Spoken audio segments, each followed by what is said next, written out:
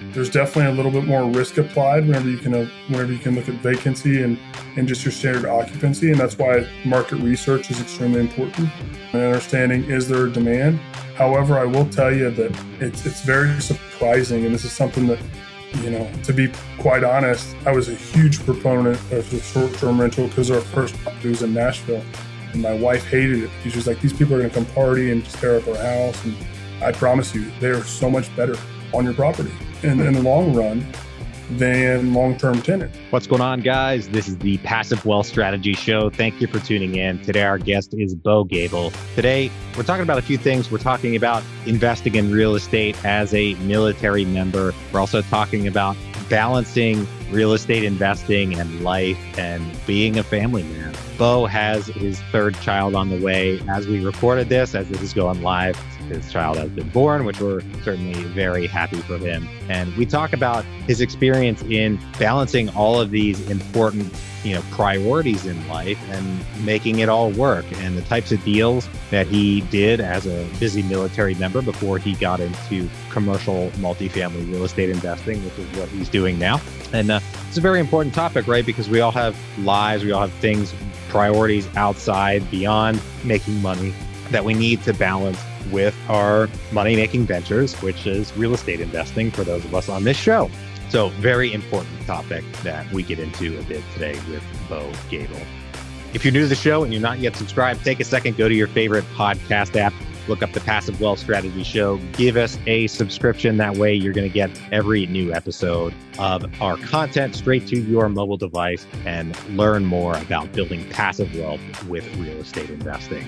If you haven't yet and you are an Apple user and you enjoy the show, please take a quick second, go to the Apple Podcast app, leave us a rating and review, 5 stars if you don't mind. That helps us get higher up in the rankings. It helps more people learn about our show. As Apple sees, people are engaging, enjoying the show. They show it to more people and it helps us grow. I also really appreciate reading everything you guys have to say on those reviews. It helps us see what you're learning from, and it just helps me feel great too. So certainly appreciate that.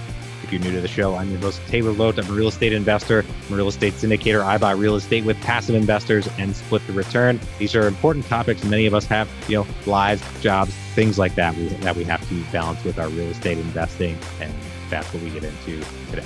Without any further ado, here we go with Bo Gable. Bo, thank you for joining us today. I truly appreciate the opportunity, Taylor. Hey, it's been great talking with you. And, we had to hit record and start getting some of this on tape. For our listeners out there who don't know about you and your background, can you tell us a little bit about where you come from, what you do, and then we'll break into, all your great real estate passive wealth building experience. Absolutely. So I'm born and raised in Indiana, very proud Hoosier, and, always wanted to join the military. And so after college, went and joined the Army, commissioned as an infantry officer. And for the past 8 years, almost 8 years now, I've been serving as that role and have had an absolutely phenomenal time. It's been an incredible experience. Being a leader amongst some of the nation's best truly has been an incredible opportunity that fulfillment is through the roof. So along that path, I also had the fortune of discovering real estate investing. And truly it started off just real estate in general, but I think that the Army, the military, kind of allows for people that are kind of the mindset of getting started in real estate investing and a leg up because of how often we move, kind of the exposure to a situation where there's a house hack or, the ability to accumulate properties using very little money. So I think that kind of started the ball rolling. And once I realized what passive income was through real estate investing, it just was an aha moment. Became super curious, super passionate, and dedicated to commercial multifamily. And we've been extremely fortunate, worked very hard. And, in the past 3 years, we've closed on 2 properties. Really in the past 14 months, closed on 2 properties on the commercial multifamily side and have just under $9 million worth of assets under management at this time. So very fortunate so far.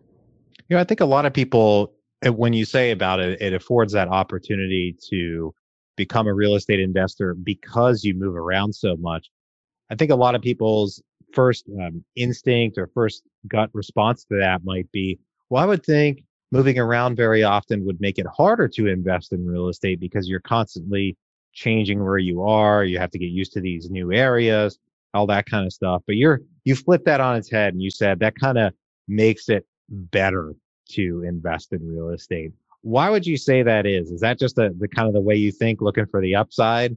Or, is it just because the typical, person who sees that as a disadvantage isn't seeing it the right way?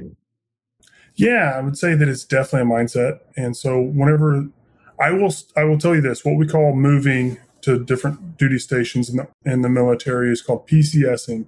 And every PCS is the single or the second most stressful event, second only to deployment. Studies have been done on family.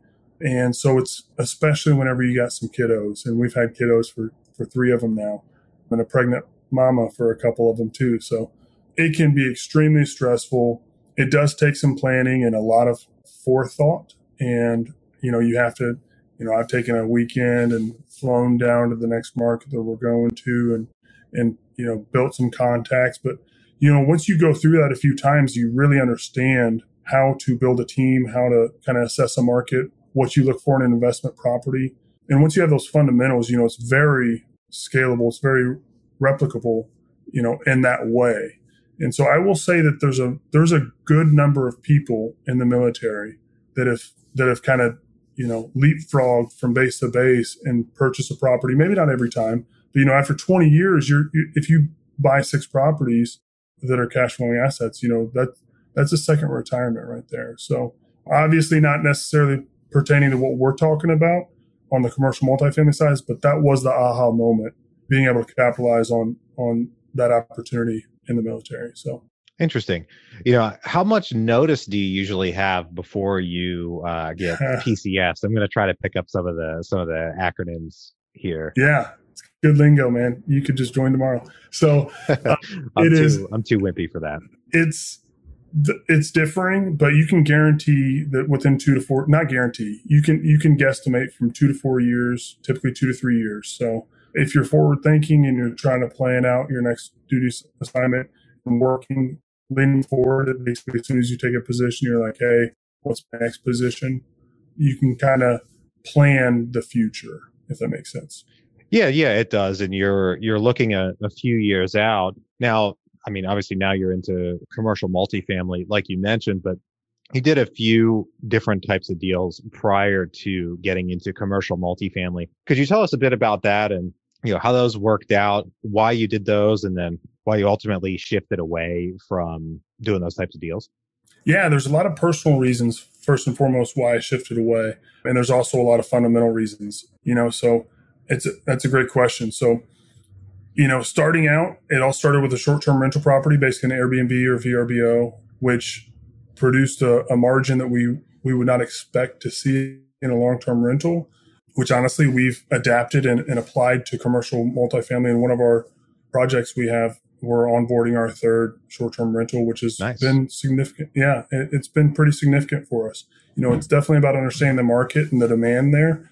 But if those things line up and there's a lack of supply, you can really provide some value to people that are willing to pay that margin or that surplus. So yeah, started with a few Airbnbs and, some smaller multifamily and a house hack that turned into kind of both those things. And the reason why we transitioned, it's not really the idea was basically, hey, I'm a commercial multifamily investor. I just don't have the knowledge or the experience yet, which is what I need. So to build that up, I applied myself in other asset classes that were opportune to then, kind of scale the knowledge base and experience while, growing in the commercial multifamily asset class. So, yeah.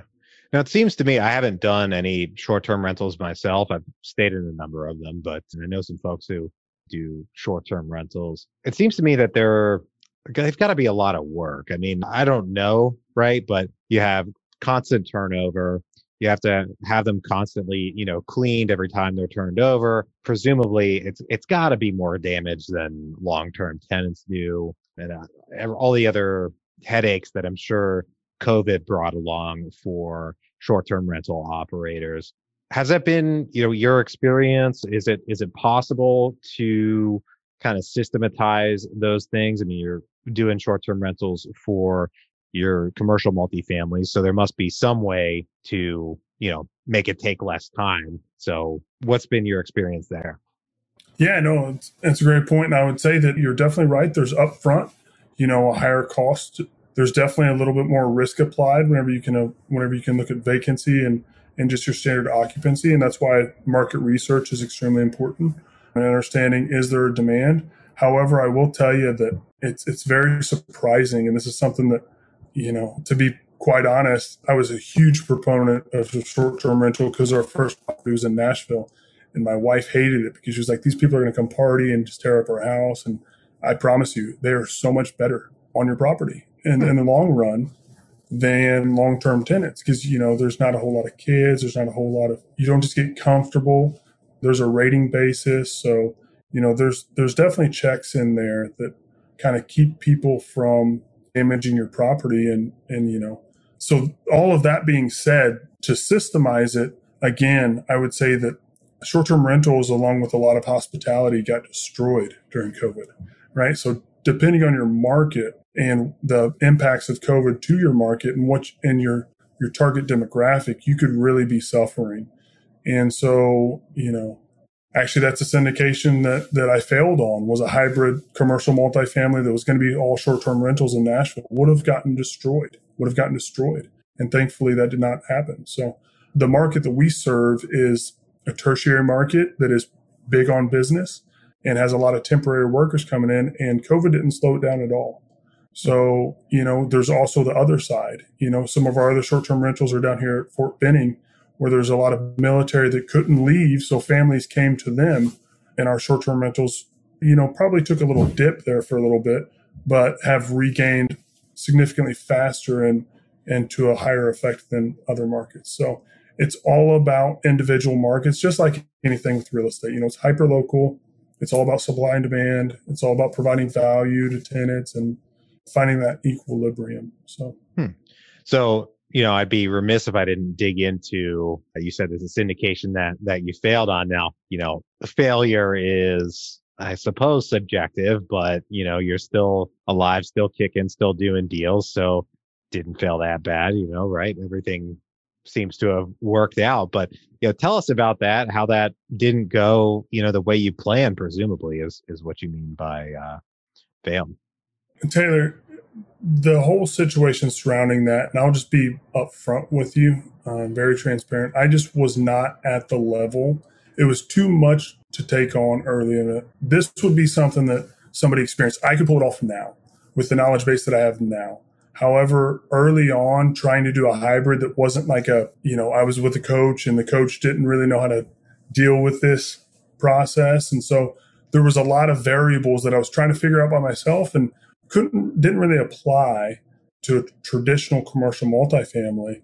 And it also, to be quite honest, it was in 2018 and Airbnb was about 5-6 years old at that point. I think it's well established now that Airbnb is here to stay. However, the regulation just started rolling out. People were like, oh my God, what if government shuts it down? You'd have to find a much more specific investor. And at that point, I didn't have an investor pool built up. I didn't have people that were, standing by and saying, hey, Bo, what deal are you working on? So it was a situation where there were just too many variables that I was trying to tackle at once that was a situation. It would have been very difficult to pull that one off. And, in hindsight, we're doing okay. Yeah. Great learning experience for us overall, for sure. Well, that's good. I mean, you learned something out of it. So it sounds like the deal kind of fell through before it closed and, just didn't end up happening. Yeah. That's exactly right. So to be perfectly honest with you, it was being built. And so we had a lot of leeway up front and basically had a relationship with the builder, and was potentially going to be partnering with the builder. But it ended up to the point where we never officially went under contract. But it was absolutely, it was like 3 months of, hey, this is happening. And So it was, to be honest with you, it was my first big failure. And I spent a lot of time, especially at that, spent a lot of time, a lot of money, a lot of effort, a lot of sacrifice at that, especially at that time in my life with the money and time. I didn't have a whole lot of either one. It took a while to rebound from that. And I'm so grateful for that experience because, it just showed, I learned so much looking back. So. Yeah.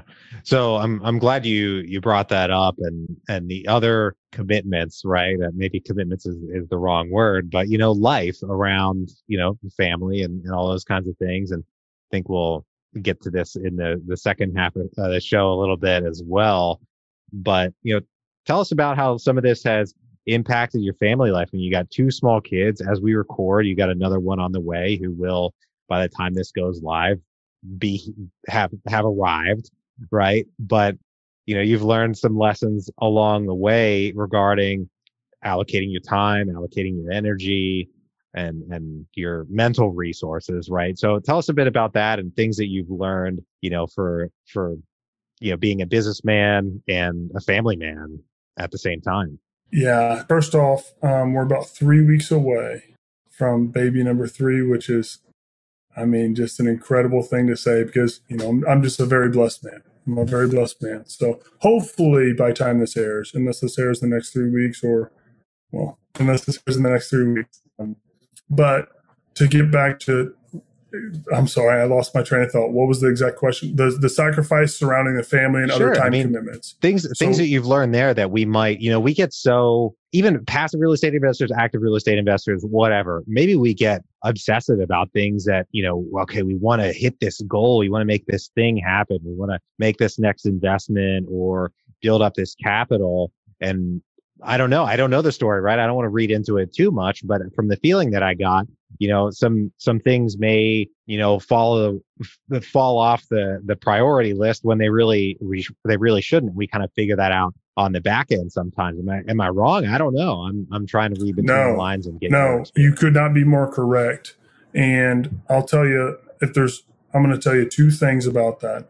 Number one, you absolutely have to know what it is you're in this game for, and you have to be very committed to work through, because it is a very arduous task, going through, especially starting out, you take a lot of effort, a lot of time, a lot of money, and to get started is definitely where we're going to spend the majority of all of those 3 things.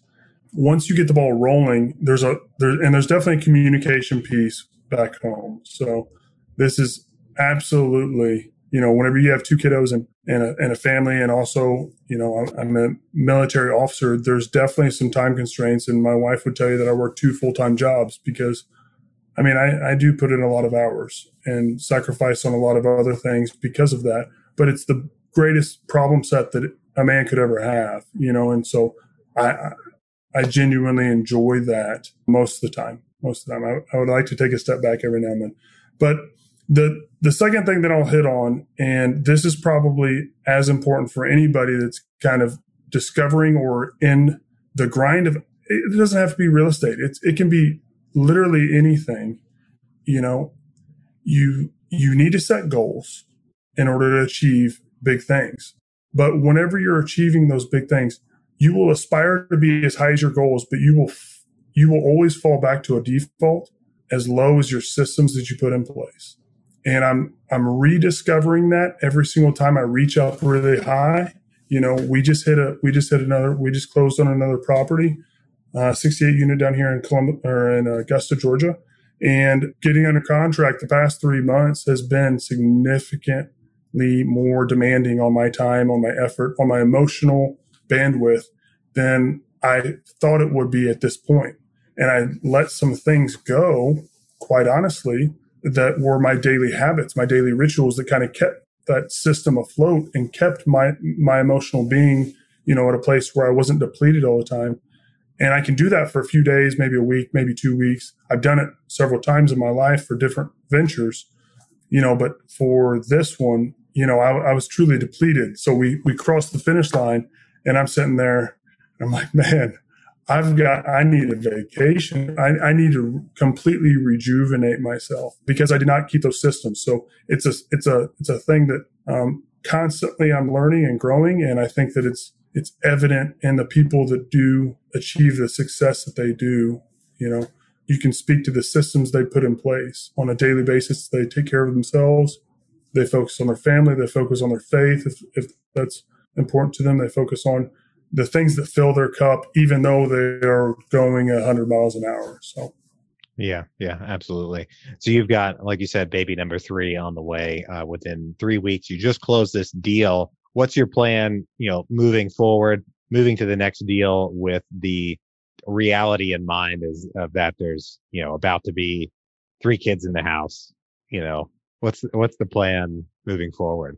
We need to get more childcare. And so my wife is just an angel, a saint, and I admire her so much. Without that support, it would be impossible. So she takes by far the most of that.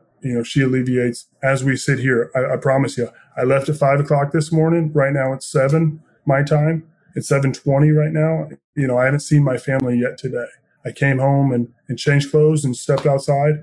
So it's just one of those things where if you're not committed to the long-term goal, if you're not committed to that vision and you don't go through those growing pains, it's very difficult. So what I will tell you is baby month's coming up, and thankfully we've closed on our property, and I promise you I'm taking a step back and revitalizing with the people that I care about, with the things that are most important in life, and definitely taking some time to focus on them. So nice. Love it.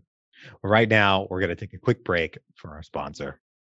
All right, Bo, I've got 3 questions. You know this. You've listened to the show that I asked every guest on the show. Are you ready? I sure am. Yep. All right, great.